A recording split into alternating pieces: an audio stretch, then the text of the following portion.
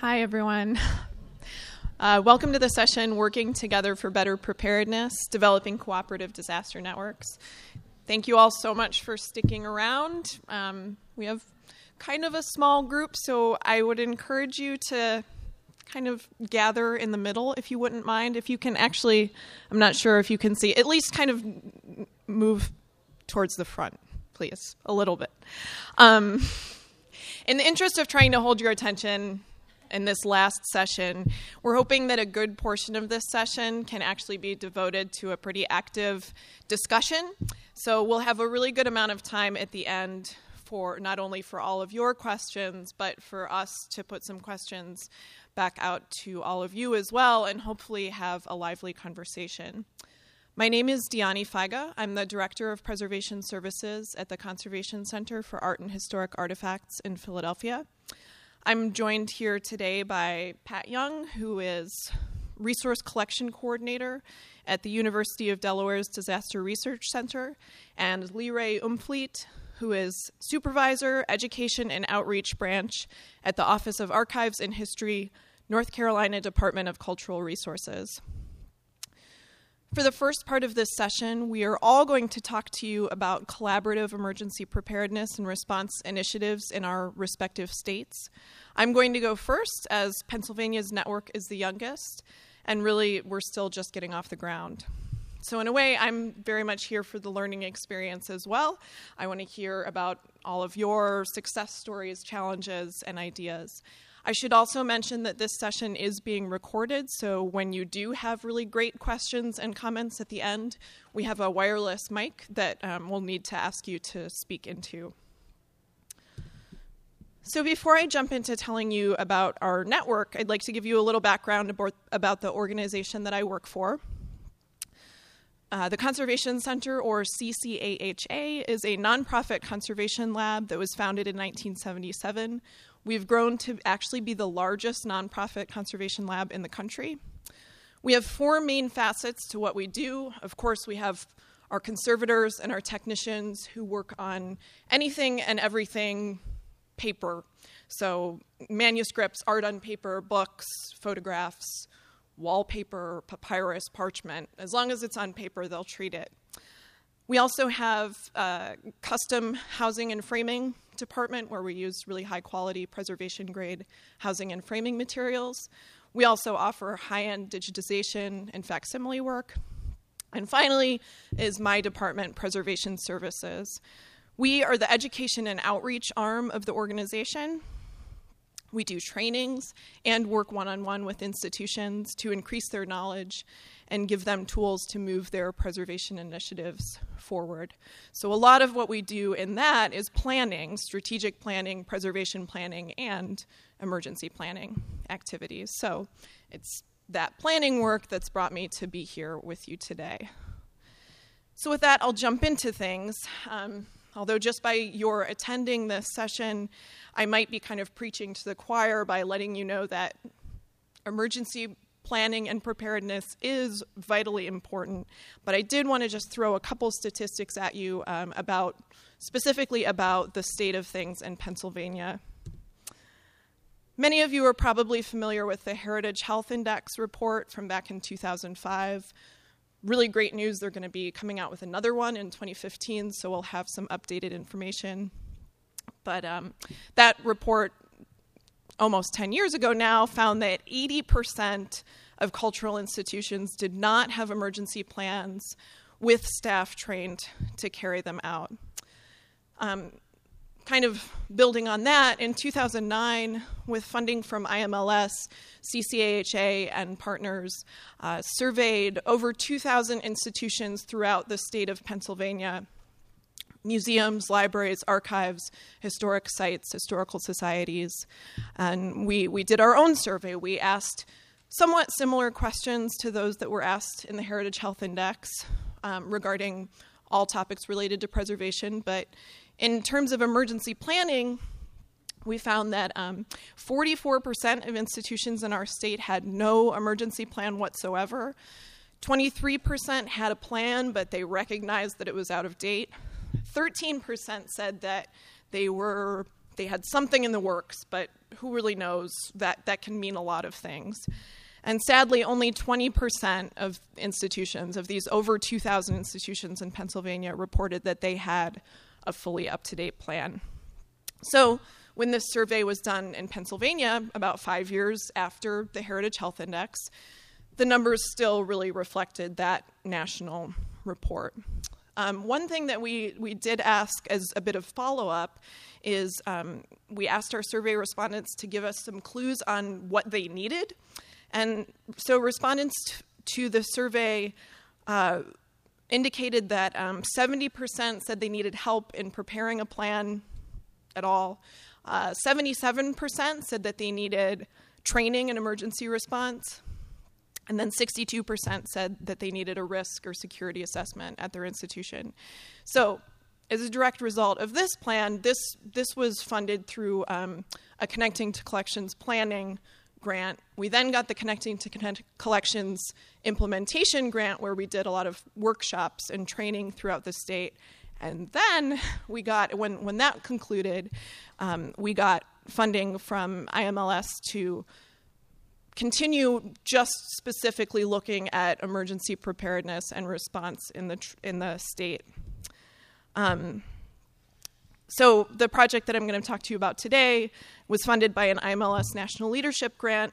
It's called the Pennsylvania Cultural Resiliency Network, or PACRN. It's a 2-year program, and the aim is to move emergency preparedness forward for cultural institutions in the state of Pennsylvania.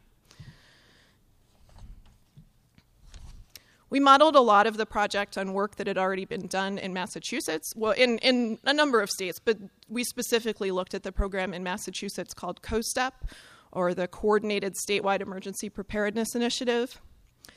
COSTEP focuses on 4 areas: relationship building, so connecting staff of cultural organizations with emergency managers and first responders, mitigating hazards and preparing for response.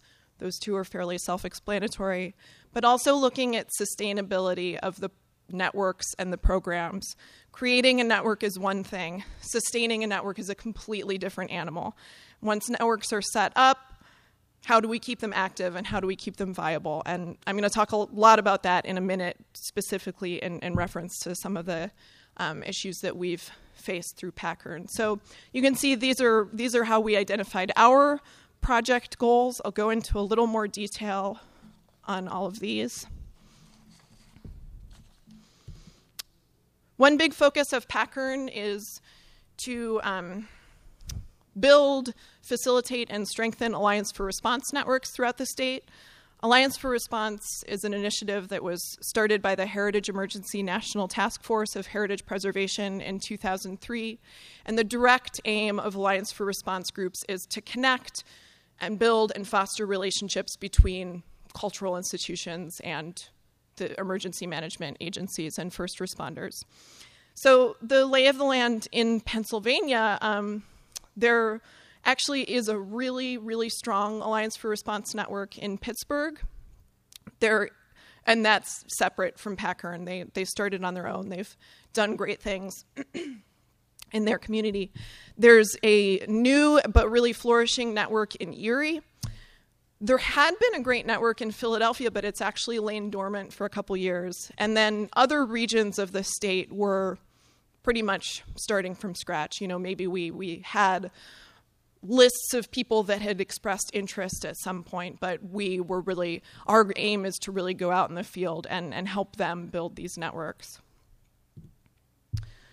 Training programs is also a big component of PACRN. So there are 2 main programs that we're touring throughout the state.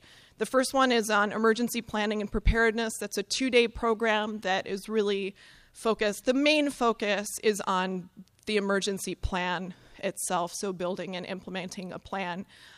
We, at the conclusion of PACRN, we will have done that workshop in 12 cities throughout Pennsylvania, which is quite a lot. And we're also developing a full-day program just on salvage, a hands-on intensive disaster response and recovery program. that we're going to be doing in 7 cities throughout the state. And then at the culmination of the initiative, we're going to have a full statewide conference, probably in Harrisburg, the capital, to go over some of our findings and outcomes. Another really big part of PACRN is to develop a volunteer corps, or rather 3 volunteer corps throughout the state. We've broken the state for this, in this aspect of the project, into 3 regions: Western, Central, and Eastern. So we're going to develop and train teams in each of these regions with representatives on each team from the cultural community and the emergency response and first responder community. We're going to have, for each of these teams, we're going to have 1 intensive in-person training session in each region, followed by a series of webinars on very specific topics, such as dealing with insurance, other risk management issues. But this is going to be really big. There's going to be an application process, so applicants are going to have to express their commitment, past experience or past knowledge or experience with emergency preparedness and response.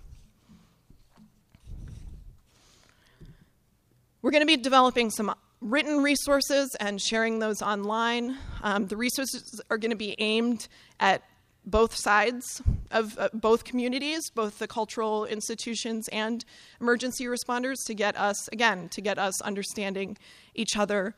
One of the resources that I think is the most exciting that we're going to be sharing is at the culmination of the training for that response team, we're going to share the entire curriculum for that program online, and we really hope that PACRN can serve as a model for other states or other regions.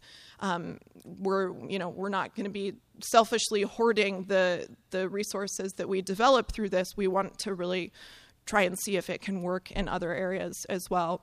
But on a smaller scale, we're also going to be writing technical bulletins. We're going to be enhancing we have currently on our website a Mid-Atlantic guide to emergency preparedness, where we list vendors and suppliers and experts. We're going to be expanding that statewide because really Western Pennsylvania isn't so much considered part of the Mid-Atlantic. And finally, and maybe one of the most long-term impacts we hope of PACRN is going to be actually developing an annex to the statewide plan that focuses on cultural collections and cultural institutions. So having written language in the statewide emergency plan on how these agencies are going to deal with our collections. This has been done in several other states, such as Massachusetts and Utah. We're going to have to work really directly with PEMA, the statewide agency, as well as county emergency management agencies. So, why have I been saying so many we're going to's and not so many we have? Because we are facing some hurdles, some challenges. The first one is that just internally, logistically, we've had a lot of staff transitions. I mention that because I think it's relevant for the field because, so this was really a 2-person project at CCAHA. Myself and my boss were the team. She was the project manager. She went out on maternity leave. Then we actually both got promotions, and we haven't rehired for my previous position yet. So it's the reality of working in a small nonprofit that we're all wearing many, many hats, and I wish there were another day in the week that we could just devote that day to PACRN, but it's just the reality. Another issue that we've faced is when we've been trying to go out into these communities of the state that we haven't done quite as much work in. Most of our work in the state has dealt previously with the metropolitan areas of Philadelphia and Pittsburgh, so there's a lot more Pennsylvania in between. So going into these somewhat newer territories for us and trying to engage with cultural collection staff in those areas and trying to get them to really get on board from the beginning and take ownership of these, specifically in terms of the Alliance for Response networks. We have not at all had a lack of enthusiasm or understanding in our training sessions when we're going out and we're delivering content and curriculum to the institutions, but in going out and saying, we need to build this network in your community and we need representatives in your community to do it. So we're not really sure how much of that is a lack of enthusiasm, lack of understanding, and maybe even a little bit of lack of confidence that representatives don't really feel empowered yet to just take the lead and say, all right, I will be the chair of an Alliance for Response network in Williamsport. And then finally, engaging with emergency management agencies. I think that is a really common thread in a lot of these statewide or regional initiatives, is that the cultural community are all on board, but then trying to figure out the right ways of meeting with the emergency management and first responders. We know that we should be approaching it as what do you need from us to make your job easier, but figuring out just how to do that can sometimes be a bit more of a challenge. We did have an initial steering committee meeting back last December, so almost a year ago now at this point, where we met with state agencies, both in the cultural community, so representatives from the State Library, State Archives, State Museum Commission, but also from emergency management. And it was a very fruitful meeting. Most of the action items were largely around communication, so figuring out, exchanging contact lists. Emergency management folks don't necessarily know where to go to find out even what the cultural institutions throughout the state are, so they wouldn't necessarily know how to respond. And then also helping to educate the cultural community about the way that emergency preparedness is organized and coordinated throughout the state. We at CCHA had a sense that there are these 9 regional task forces, but others from the cultural community were educated in that as well. So we know that we have a lot of work to do, and what exactly is that? We know, for one thing, that we need to go where the emergency management agents already are. So if we can't rely on just getting them really intrigued and exciting and hoping that they'll come to us, we have to go to them. We found out about how their training is structured, and so we are interested in seeing if we can get involved in their training sessions, even just devoting an hour at one of their, I believe, their quarterly training sessions to talking about the cultural community, or at least distributing information through their networks. And then we also know that we really need to work towards sustainability, and that's been in our minds from square one, but I'm not sure that we've been approaching it with the right balance. We only have the grant funding for a set amount of time, and we don't want to build something that's going to just collapse once that concludes. So we've been approaching this the whole time as something that we're not just going to hold hands on, but maybe that has created challenges for us. Maybe we're finding out that folks do need a little more hand-holding in the beginning phase. So there's figuring out how to strike that balance between nurturing and empowering staff to do it themselves. But still, we have to foster something that's going to live on by itself. So that's the end of my talk. As I mentioned, we will be taking questions at the end. So please hold your thoughts, and let's hear from Pat.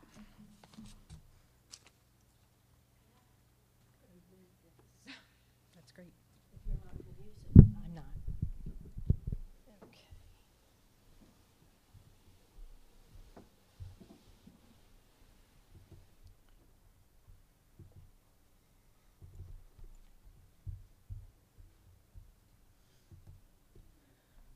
Good morning.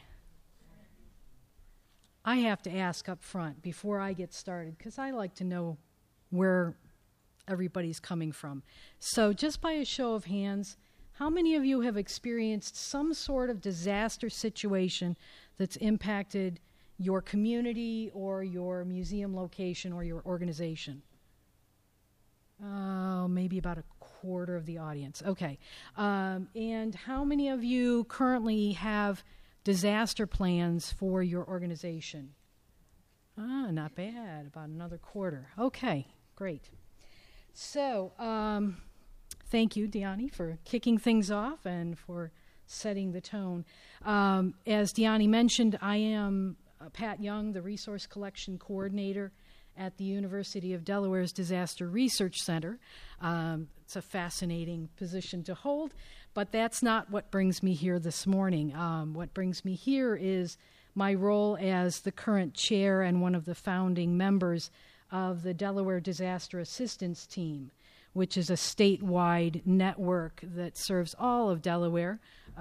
And for those of you that aren't familiar with Delaware, it's not in another state. It is a state. However, we're only 3 counties. We are the second smallest state in the union. So we can be kind of an incubator for new ideas and new possibilities. And if it fails in Delaware, there isn't as much at risk. And if it flies in Delaware, it can be tried in larger venues. So we have kind of a unique environment that I think we've been able to leverage in a lot of different ways. And I'm going to share some of that information with you this morning. So, why bother to form networks? Well, would your organization want to face these scenarios alone? A little bit of flooding. A lot of you may have experienced, those of you who've been through a disaster situation, this tends to be one of the more common situations that occur. It's often an offshoot of fire, hurricane, tornado. So if you have a larger event, you're probably also dealing with flooding. Can be also what we term in DDAT as a local disaster, which would be a burst pipe that sprays water all over your collections in your museum location, or vital records in your state-level agency or what have you. This is a pretty ironic photo. This is in the wake of Superstorm Sandy. This is the main gallery area of the National 9/11 Museum. And as the caption states, you'll notice that in the lower right-hand corner of the image, there is a long, rectangular-shaped white object that is barely showing above the waterline, and that is the top of a shrink-wrapped fire truck.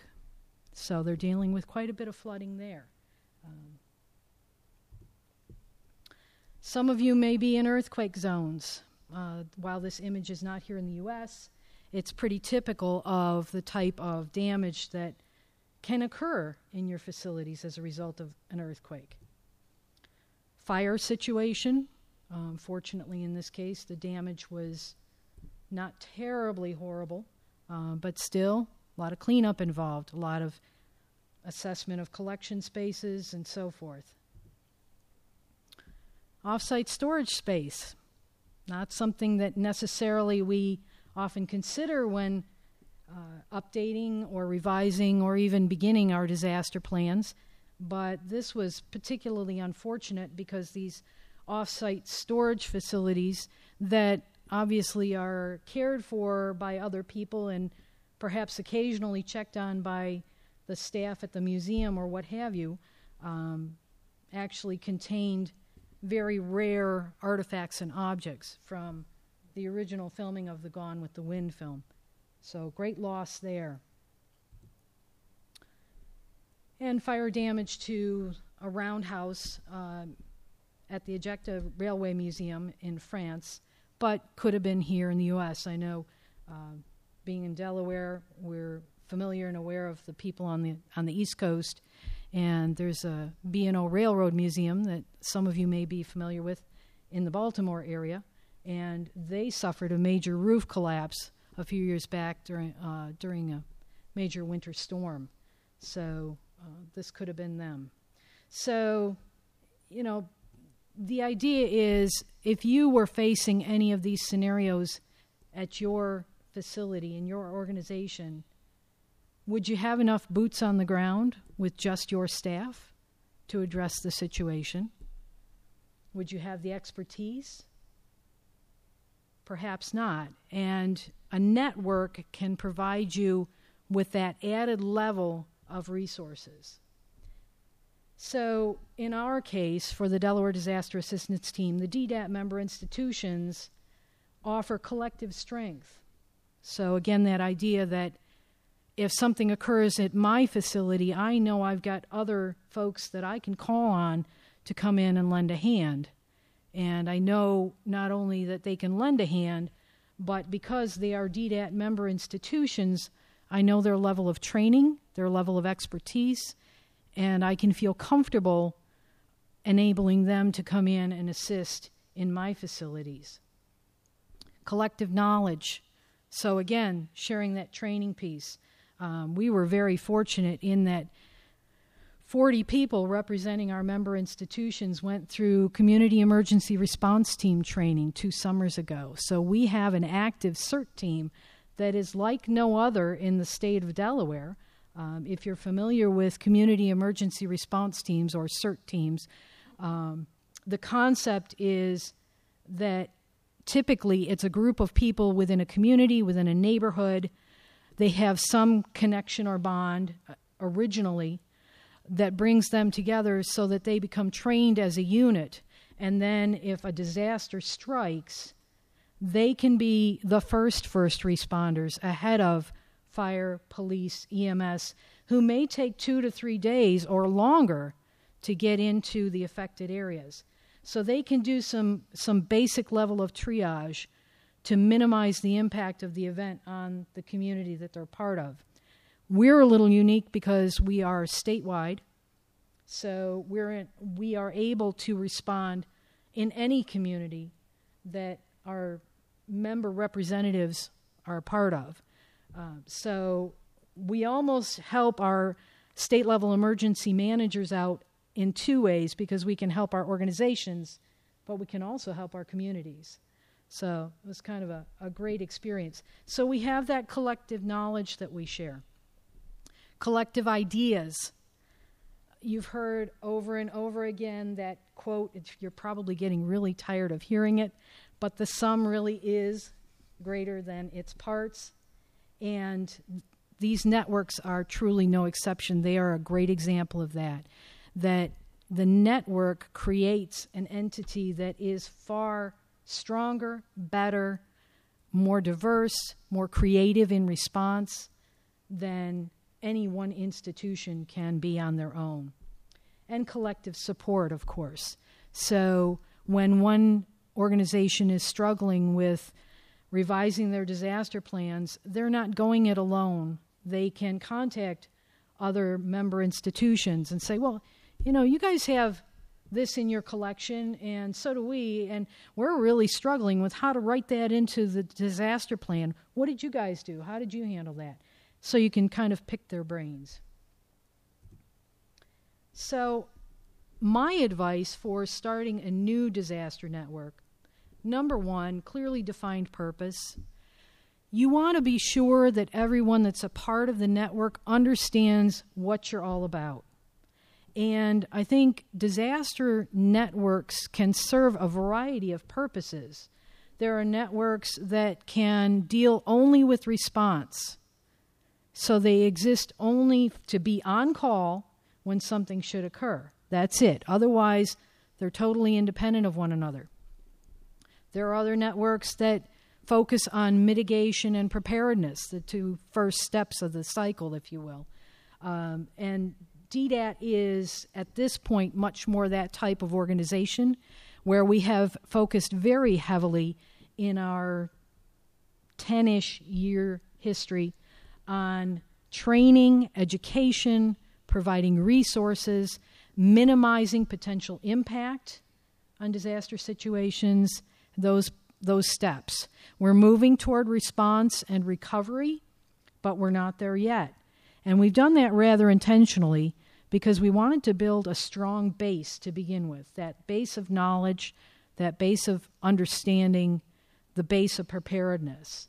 And once we know that that's in place, we can move on to response and recovery. Raise awareness and get buy-in. I can almost guarantee you that you will not develop a successful network unless you've got people on board with the concept that their collections, their organization, their community, what have you, is at risk. So one of the first conversations you need to have right up front is, what are our risks? You may be very fortunate in that you live in an area that is isolated from potential tornadoes, hurricanes, flooding, and all you're dealing with is an occasional blizzard or something like that. Good for you. You're very lucky. But you need to be aware of what you might be dealing with realistically in your areas. Look at the GIS maps and the U.S. Geological Survey maps that can give you ideas of what typically occurs in your region. Be aware of your risks. And then you can start to put your plans together, start to put your training programs together and so forth. Because there's no point in training for something that realistically has minimal potential for occurring in your area. But if you've got a bunch of people that say, it's never going to happen here, or, oh, we've never been flooded, we're never going to get a flood, you're fighting an uphill battle right from the start. You've got to get them on board with the risk first.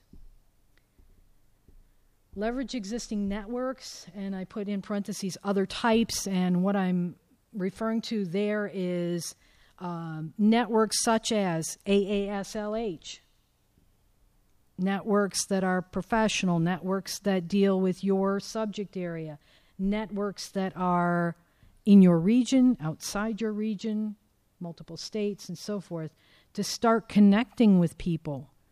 Because the one common thread in this whole scenario is that we're all facing some sort of risks.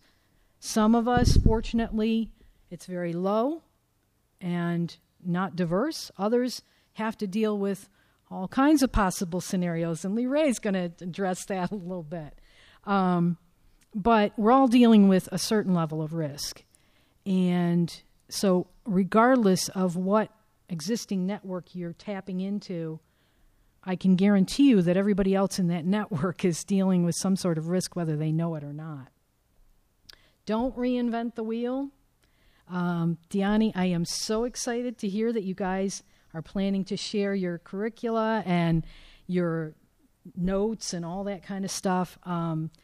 We're all in this together. We're not trying to compete with one another to find out who is best at developing a disaster plan or who has come up with the most wonderful solution for dealing with a tornado, and they're going to keep it to themselves. No, it doesn't work like that. We're going to be sharing. So tap into the existing networks that are out there. Pick their brains as well. That's the last note. Don't reinvent that wheel. Leverage what's already out there.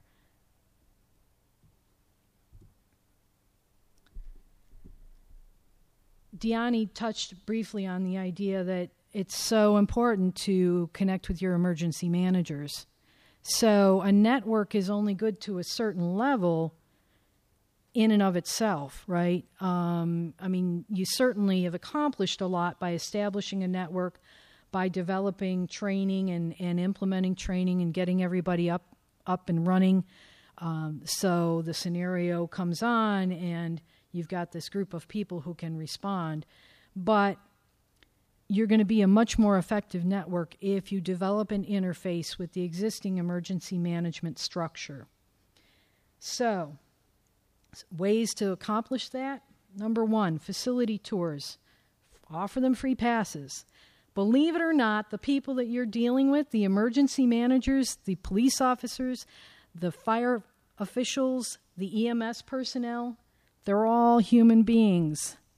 A lot of them have families. A lot of them have kids. A lot of them actually have outside interests beyond what they do for a living. And they may find your museum, your organization absolutely fascinating. Invite them in. They want to be a part of this, but we have to meet them at a certain level.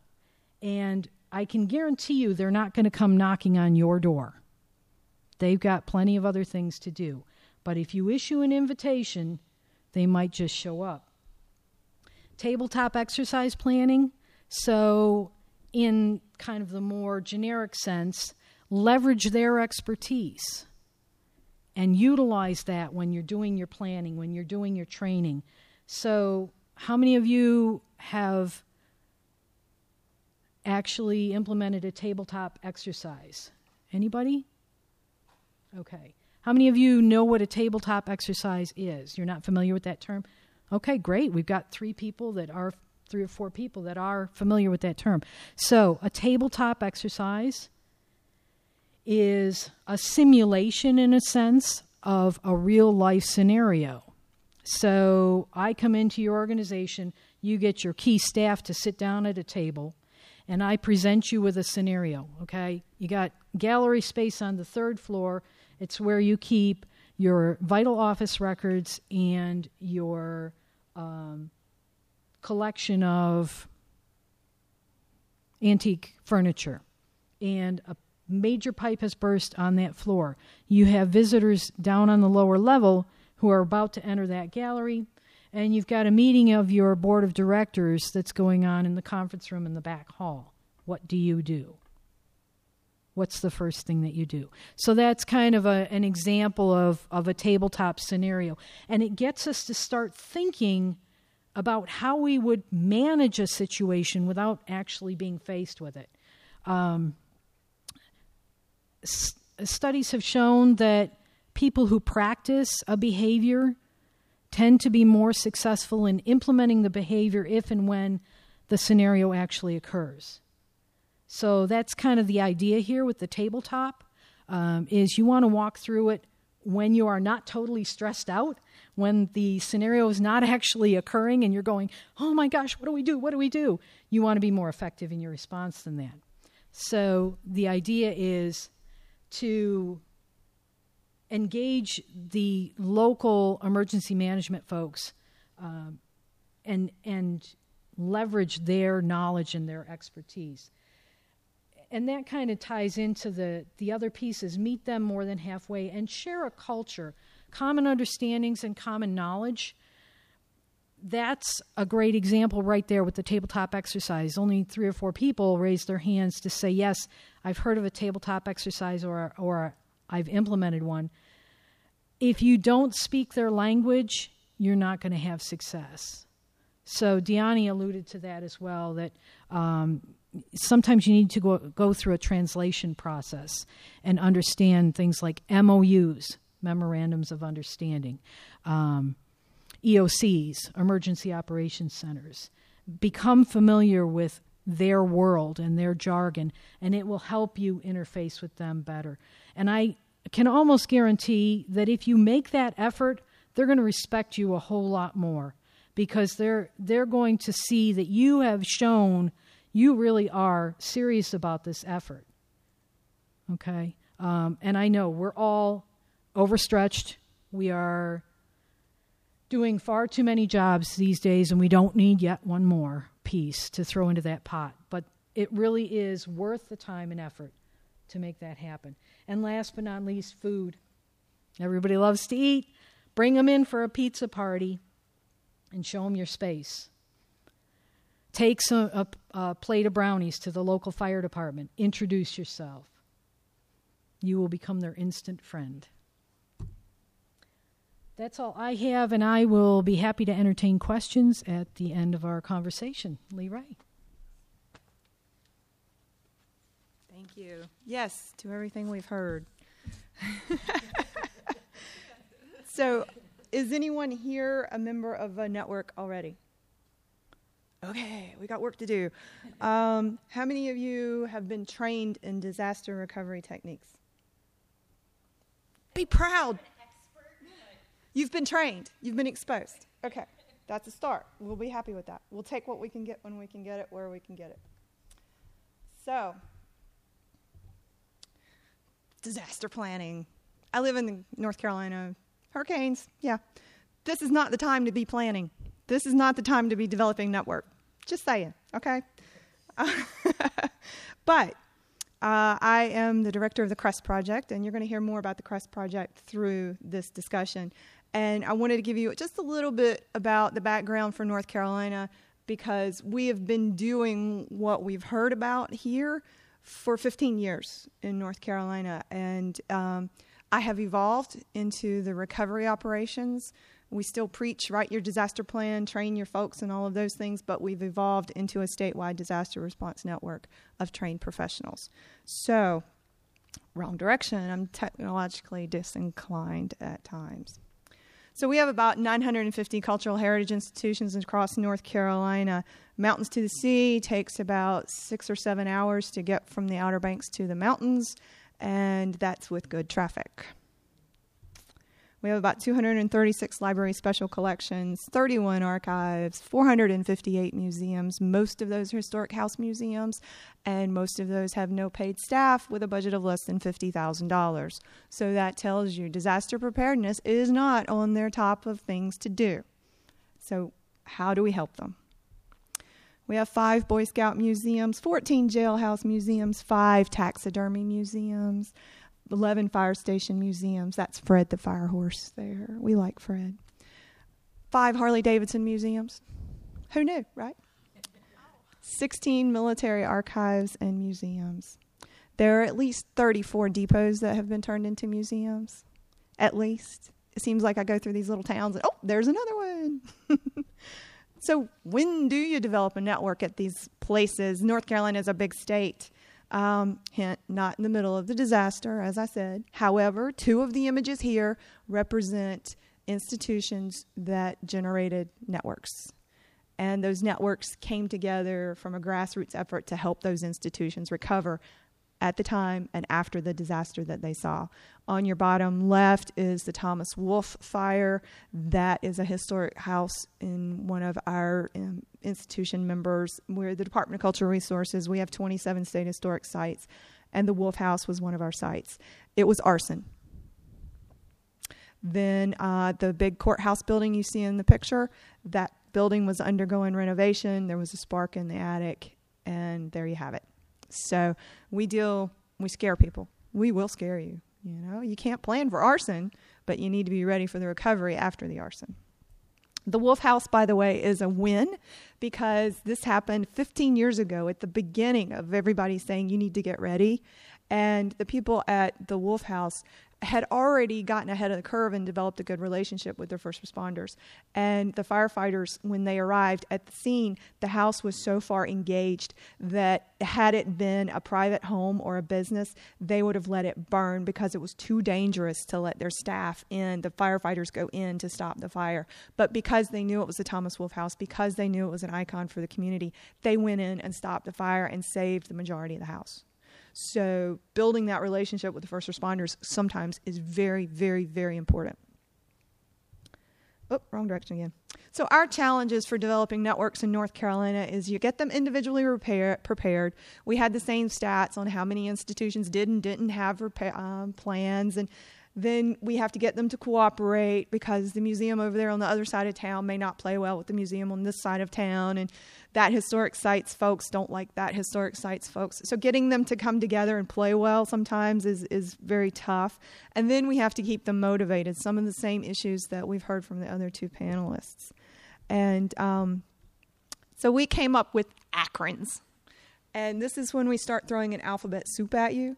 So ACRN stands for Area Cultural Response Emergency Response Network. So we have MACRN, the Mountain Area Cultural Resources Emergency Network. And that started in 1998 after Thomas Wolfe. And then we got TACRN, the Triangle Area Cultural Resources Emergency Response Network. And it was started in 2009, around the same time as that fire at the courthouse. And then we have PACRN, WACRN, CACRN, CHACRN, whatever you want to call it. We're going to add an acron on the end of it. So PACRN is the Piedmont area, WACRN is the Wilmington area, CACRN is the coastal area. And so we're trying. And it's very difficult to handhold these people into these networks. And you can see I put the dates up there for some of when they're going. And Makron's been going since 98. And they ebb and flow, and sometimes they don't meet for a year or two. And unfortunately, disasters seem to make people decide that they need to be better prepared. And so I hope for hurricanes. And it's a bad thing to say you want a hurricane. But in North Carolina, a hurricane can just glance the coast and make everybody go, oh, I'm not ready. But it's not a Sandy experience. It's just a little bit of a wind and some rain. And they go, oh, I'm not ready. Let me get better. So I hope for the small Category 1 hurricane, the eye stays off Cape Hatteras and doesn't come ashore, but does enough to make everybody freak out. So you'll notice that North Carolina is big. We have 15 emergency management divisions across the state, and we try to work with our emergency managers. You talk about a bureaucratic headache. 3 counties. I am so jealous. 3 counties. We have 100 counties. So we have 100 emergency managers, 16 different regional whatevers, and then we have the state emergency management plan. And it's a headache. It's just a headache. And so we're not above instilling fear. That's a pirate. Yesterday was Talk Like a Pirate Day. Did everybody say ARG at least once? Please say yes. That's Blackbeard's flag. I'm from Eastern North Carolina. He's my hero. But we want you to be actually ready. We don't want to scare you into writing a plan and putting it on your shelf and not paying attention to it. So we do all that we can to keep you coherent and cognizant of what's going on. One of the things we do is we channel your internal pyromaniac.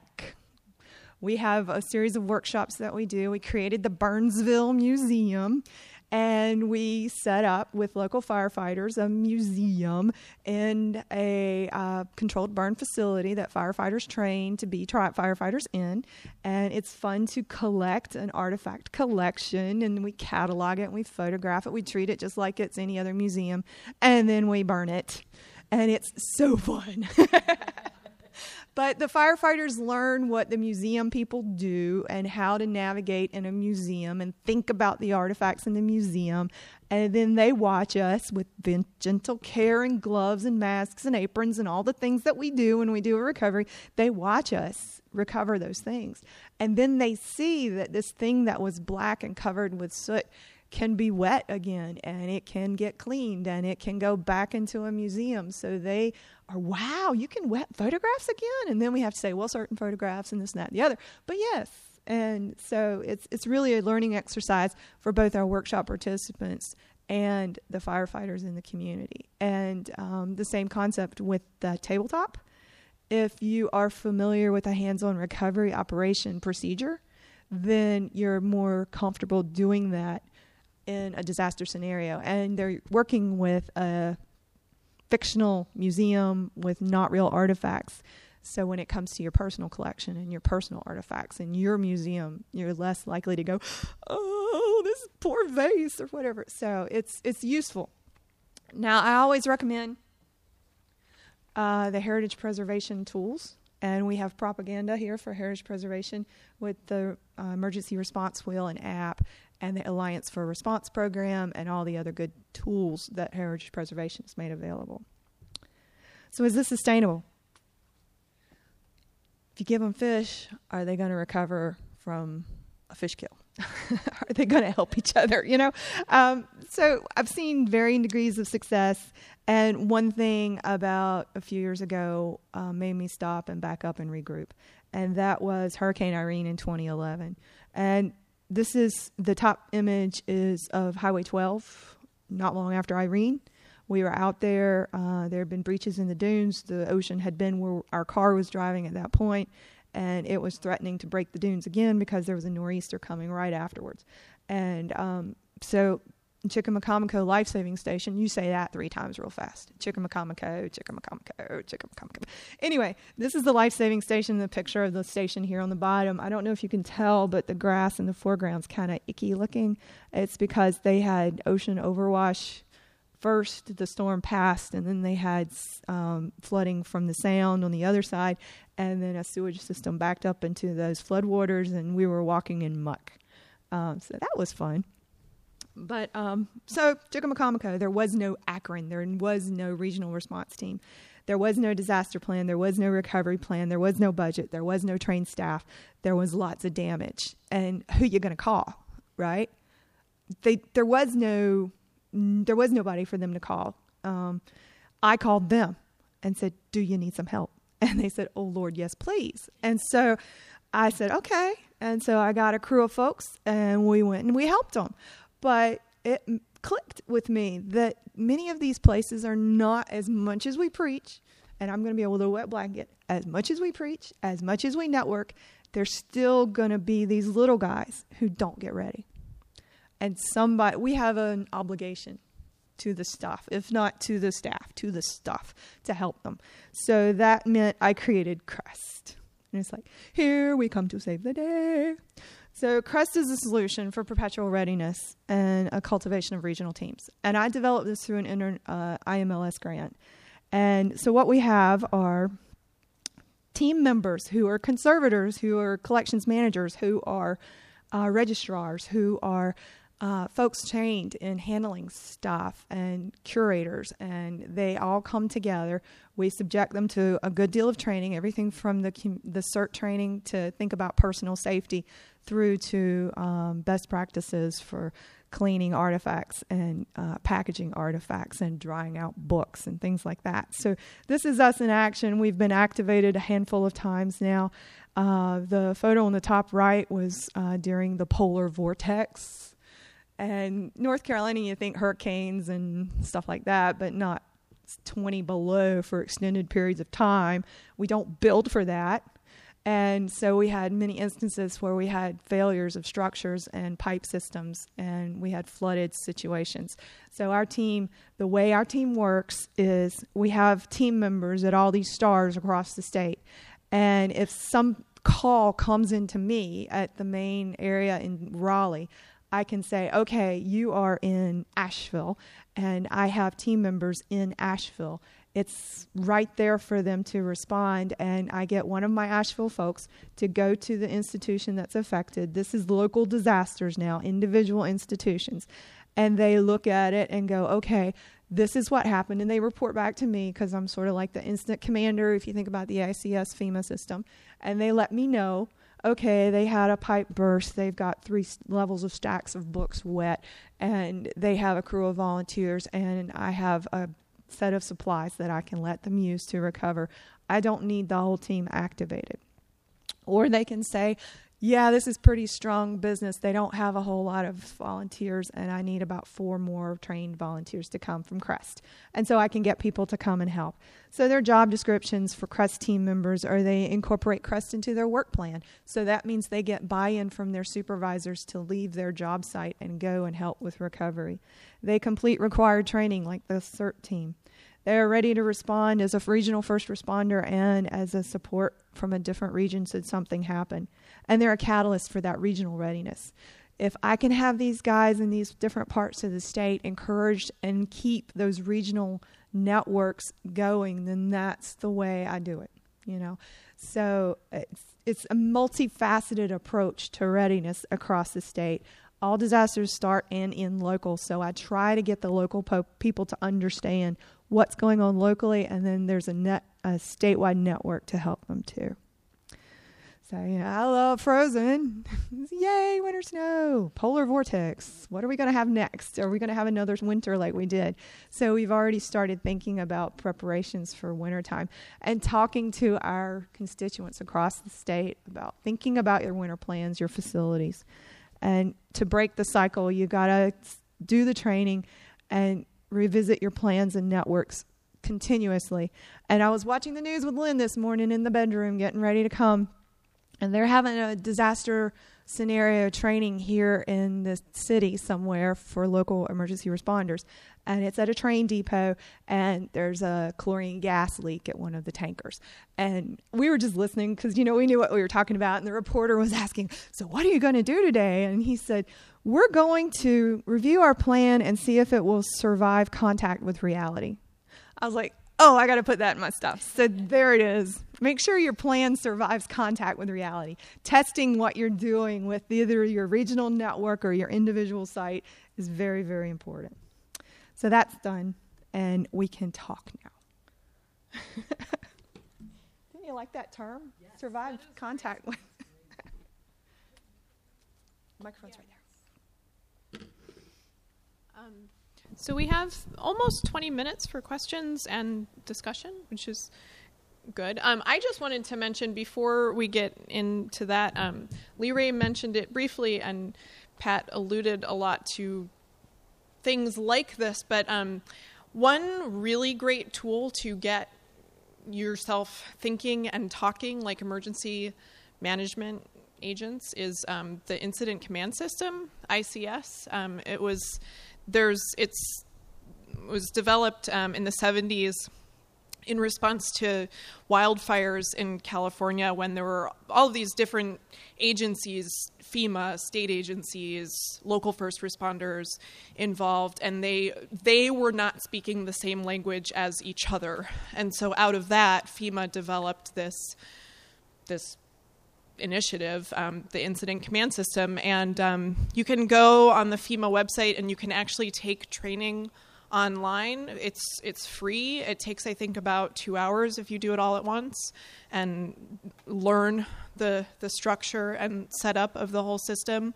It's not terribly complex once you learn it, but before you go through the training, or at least familiarize yourself with it, it really does seem kind of like a soup of acronyms. And there's also a really good book by David Carmichael called, do you remember the exact title? It's something about using the Incident Command System with libraries, archives, and museums.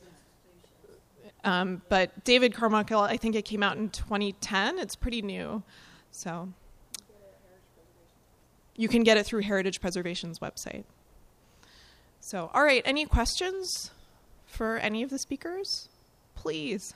Yes. We are. How much training does it take to make a small museum staff competent to respond to a disaster, and when do we know when do we know when we're in over our heads? Go ahead. Yeah. We're the first responders, so I guess I'll have to answer that. Any degree of training is better than none. So writing your plan is a first step for training your staff, and that makes you think through what is, and a lot of people hate to do this, but what is the 1, 2, or 3 artifacts that make your institution what it is? If those were to get burned up, would you still be able to function? And so identifying priorities in your collection, should you have a short salvage time, is a very important thing. And people hate doing that, but you got to. And then getting, at least, as Pat said, every disaster seems to end with water. Fires end with water. Tornadoes end with water. Floods are water. So getting some experience with dealing with wet collections will help you in many ways. If you're building experiences of fire, and unfortunately we have had 4 arsons in North Carolina at historic sites. So you're not going to have access to your collections that have been either burned or sooted up or smoked up or wet for a good period of time.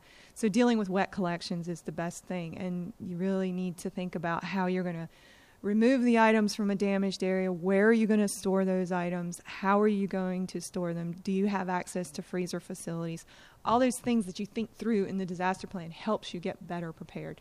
So doing basics. And Lynn here, I didn't introduce her earlier, I'm sorry. She's my disaster preparedness coordinator for our project.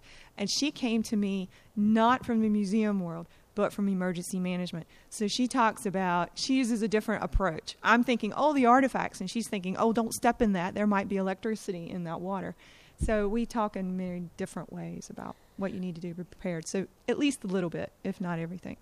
But to be specific to your answer, we have developed a series of workshops, and a 1-day training can go a long way.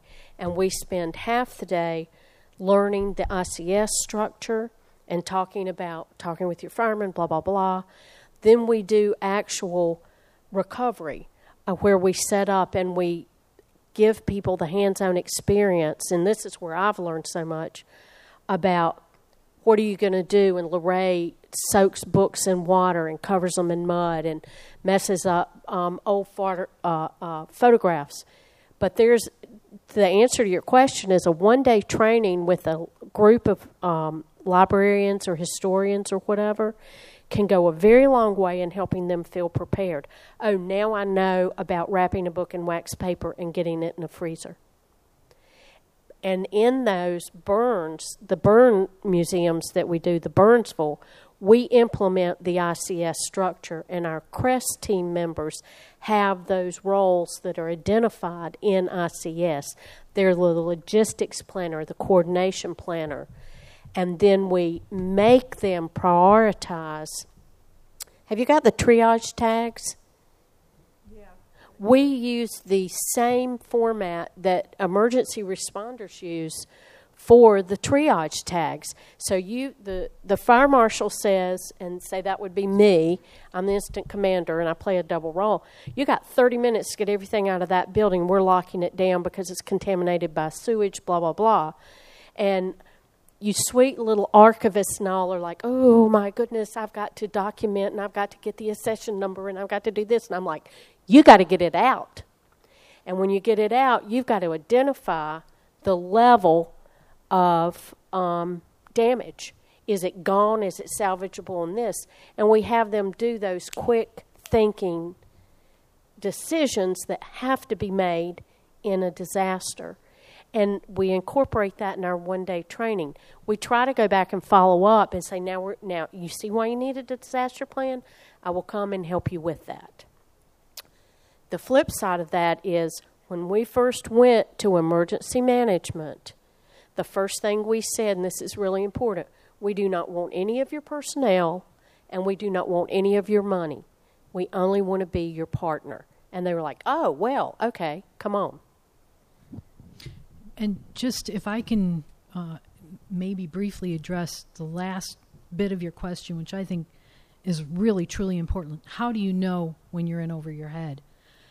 The training that they've described goes a long way to helping your staff, volunteers or paid or whatever. It doesn't matter. They've got the knowledge. If they go through this training, then they can do that quick evaluation. And you know, I'm going to set all this stuff aside, and that's all going to go to my local conservation organization. They're going to do the freeze drying. They're going to handle all that stuff because we don't have the capability to do that. So the two key pieces in knowing when you're over your head, I think, are going through the training so you can recognize the signs of what you can handle and what you can't, and then having your resources identified and lined up ahead of time, not when the hurricane's on the coast, but well in advance, so that you've got those numbers and you know that you've got that support network there that you can contact them and say, come on in and get my stuff. It's all yours. You deal with it. I know from our perspective at DDAT, our organizations say knowing that they've got those resources standing behind them, those professional companies that will come in and do freeze drying and will do all those things, that's a huge peace of mind when you're facing an event. So I think those two pieces are really critical. Or merely a mutual agreement with the local food line, or just a mutual agreement with your local community, the Piggly Wiggly or the food line or whatever.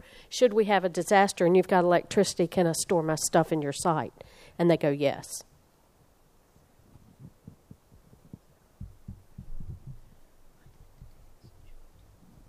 So my question is, if you have problems with buy-in from the bigger institutions, how have you dealt with that? We've reached this point in my state where some of the larger institutions have expressed that they feel like they're always being asked to do something. And they've gotten to this point where they're kind of like, we're done.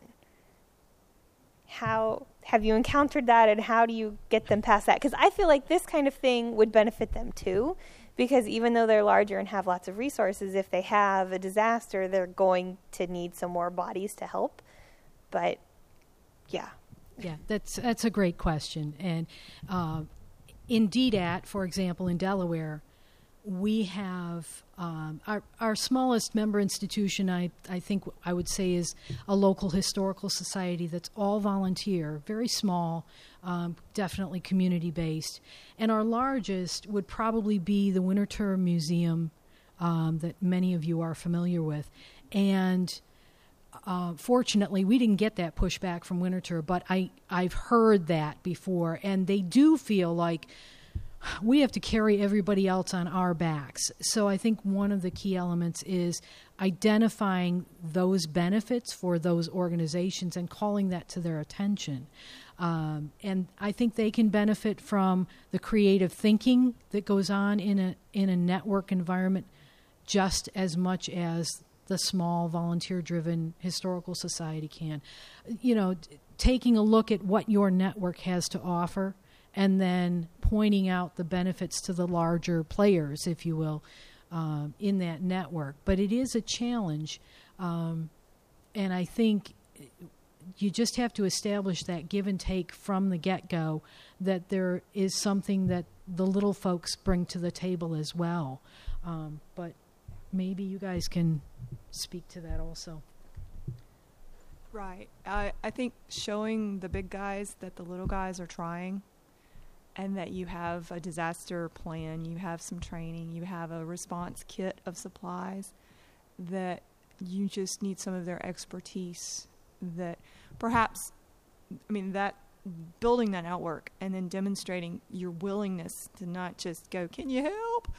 But I'm here and eager and ready to help, but I need more assistance, that sort of thing. And working with them and getting to know each other, sitting face to face as equals at a table eating lunch, that builds those relationships that you don't need to be building in the midst of the recovery. Maybe this is kind of a cynical take on answering that question, and it's kind of a different take too, but I would just say that that's even more of a reason why these networks are so important for the little guys, because they have to share resources. I mean, even just tangible resources like a wet dry vac, like one institution might have one and 4 others might not. And so that doesn't at all address how you're going to make it more compelling for the big guys, but it is kind of a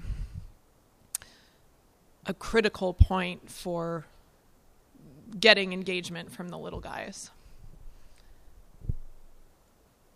Yeah, and not to put it too bluntly, but you play with or without the big guys. I mean, that's the bottom line, and maybe you have to do that. But I think one other possibility is we have one member institution that, believe it or not, is a for-profit company, and they came to us seeking assistance to develop their disaster plan for their archival collections. And we never would have thought to approach them, to invite them to be a member, and they're one of our better members now. And what they bring to the table, fortunately, is bucks. So when I told them that our annual membership fee for institutions, for the institution itself, not individual members, is $50, they laughed in my face. And they said, "You've got to be kidding. That's like, I'll give you my lunch money," you know. So they have since offered to financially support various training programs and so forth, and it was awesome that they came on board with us. We never would have approached them. So you play with whoever's going to be willing to play.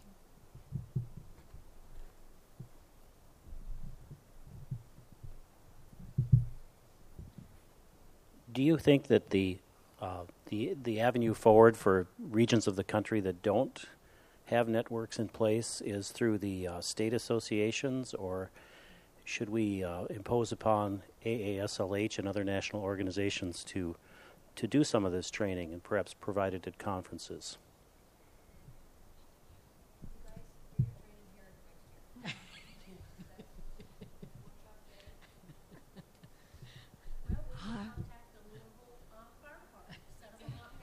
Well, hey, we will burn some barrels in Louisville.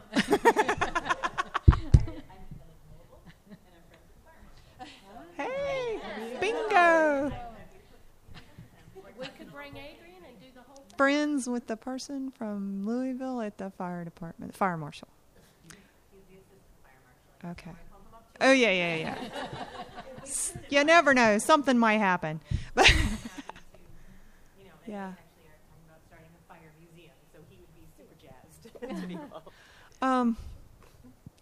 For North Carolina and in Delaware and in Pennsylvania, our catalyst was the Institute of Museum and Library Services doing the Connecting to Collections initiative.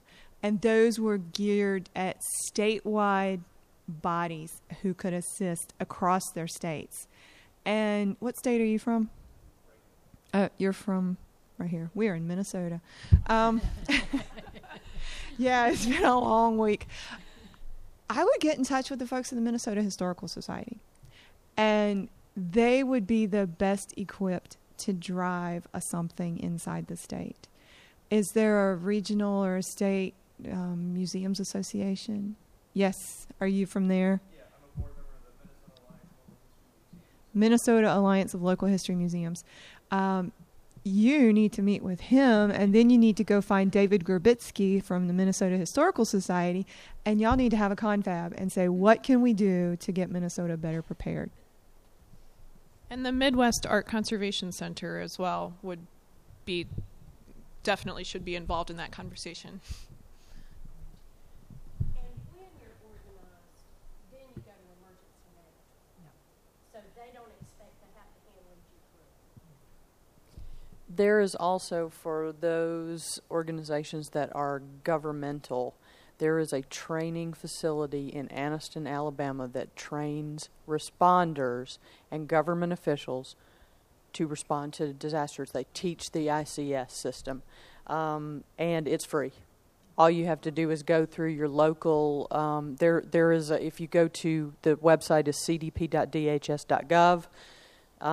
They have a list of your state representative. That's the person who will approve or disapprove you to go down, and they take care of everything.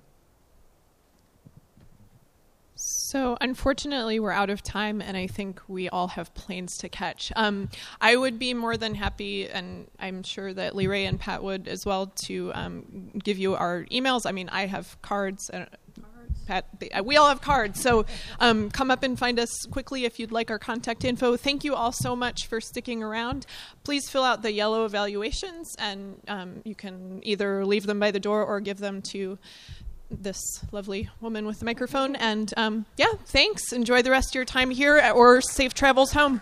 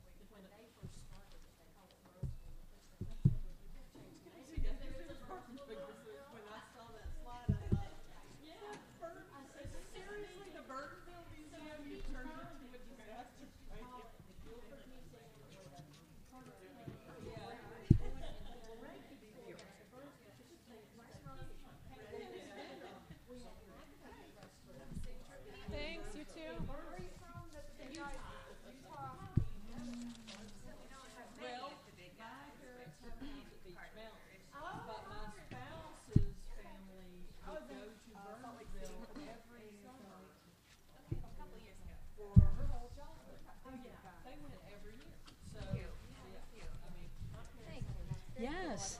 Well, thanks for taking the time to be here. It's just wicked. Well, and like Deani said at the beginning, just the fact that you're here, obviously you already get that this is important. So now it's, okay. Yeah.